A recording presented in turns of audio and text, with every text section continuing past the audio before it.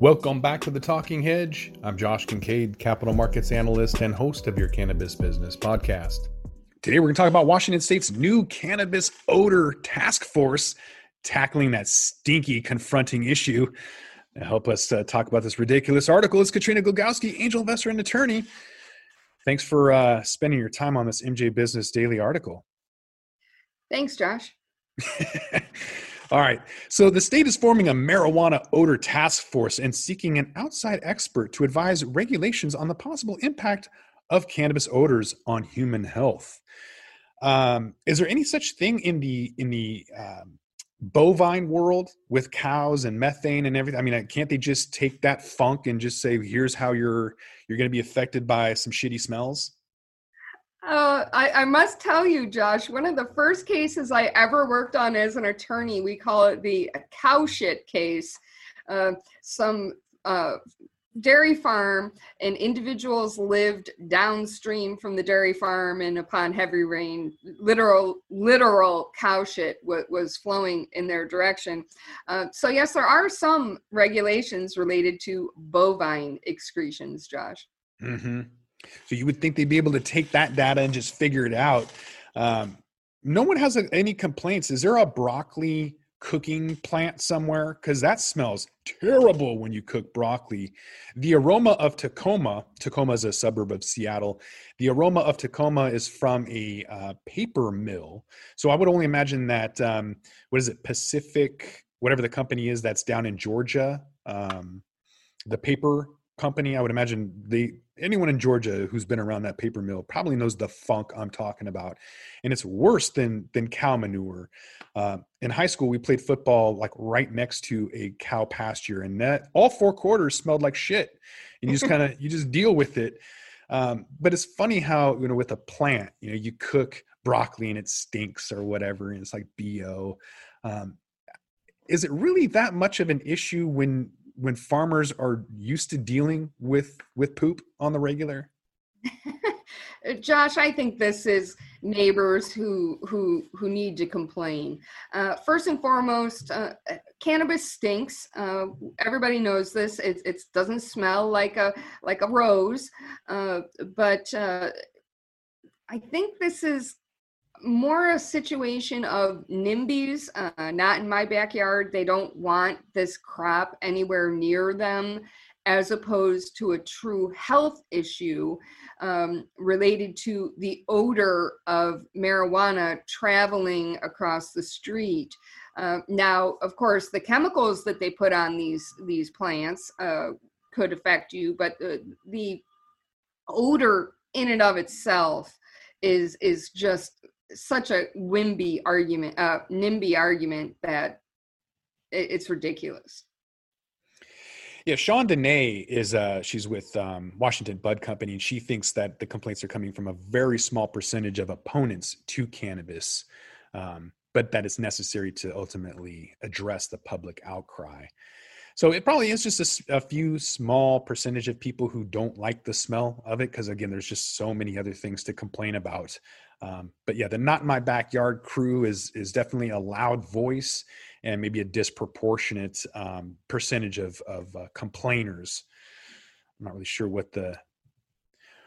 really sure how they're going to finalize this. I'm just going to have to listen to both sides and maybe have an area designated for growing or cannabis production. This is my prediction is this is going to go nowhere for the exact same thing that you've already mentioned.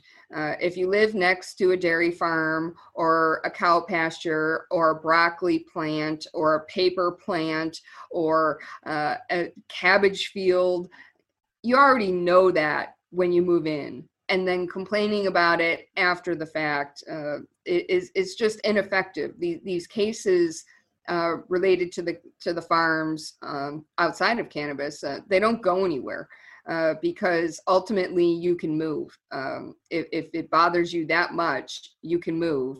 And the individual who legally is growing whatever the crop is, be it beef or cannabis or cabbage, has the legal right to do that, what they want with their land within the legal limits. So these cases will go nowhere, Josh. It's just red herring in an attempt to get cannabis out of the neighborhood.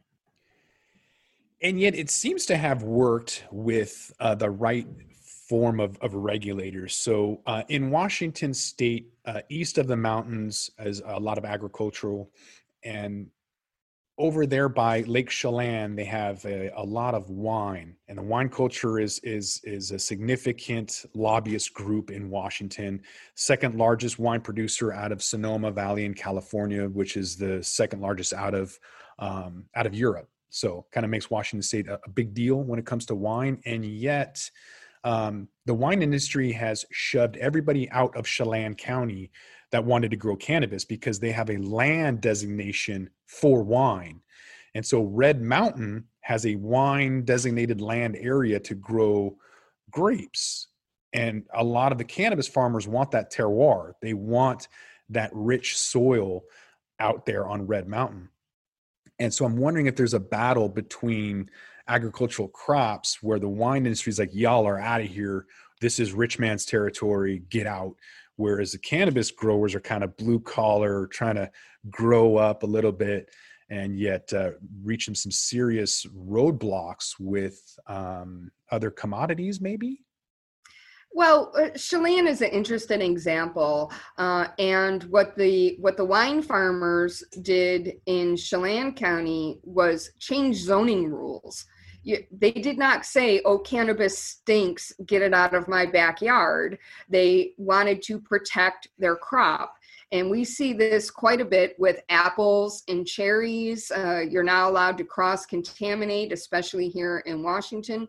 And then the other thing they did in Chelan County, they said, you can't have an excessive use of electricity. And as you know, cannabis grows require an extraordinary amount of electricity.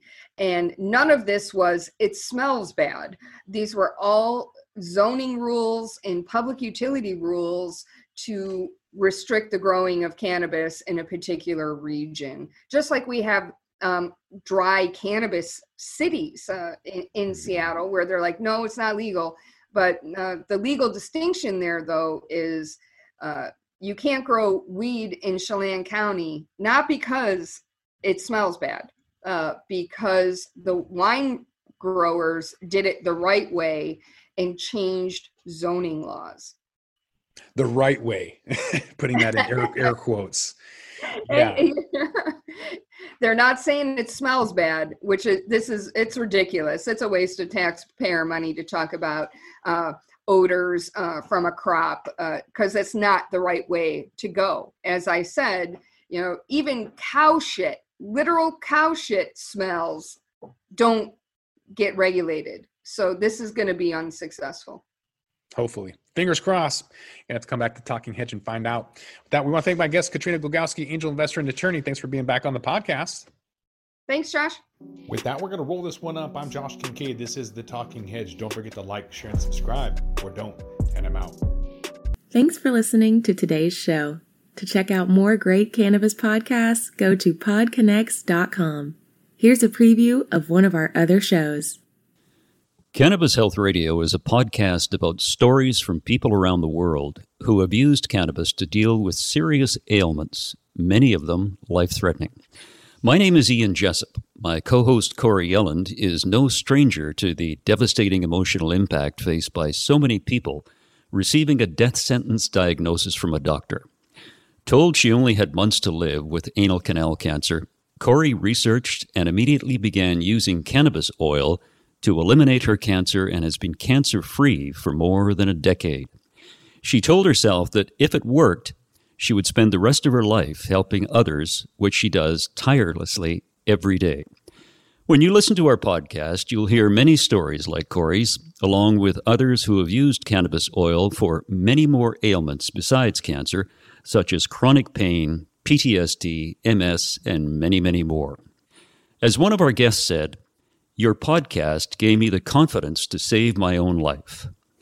We regularly get messages from listeners who have heard our podcast and use cannabis to solve a serious health issue of their own or that of a loved one. We hope you listen to these stories and be as inspired and moved as we are with each and every episode.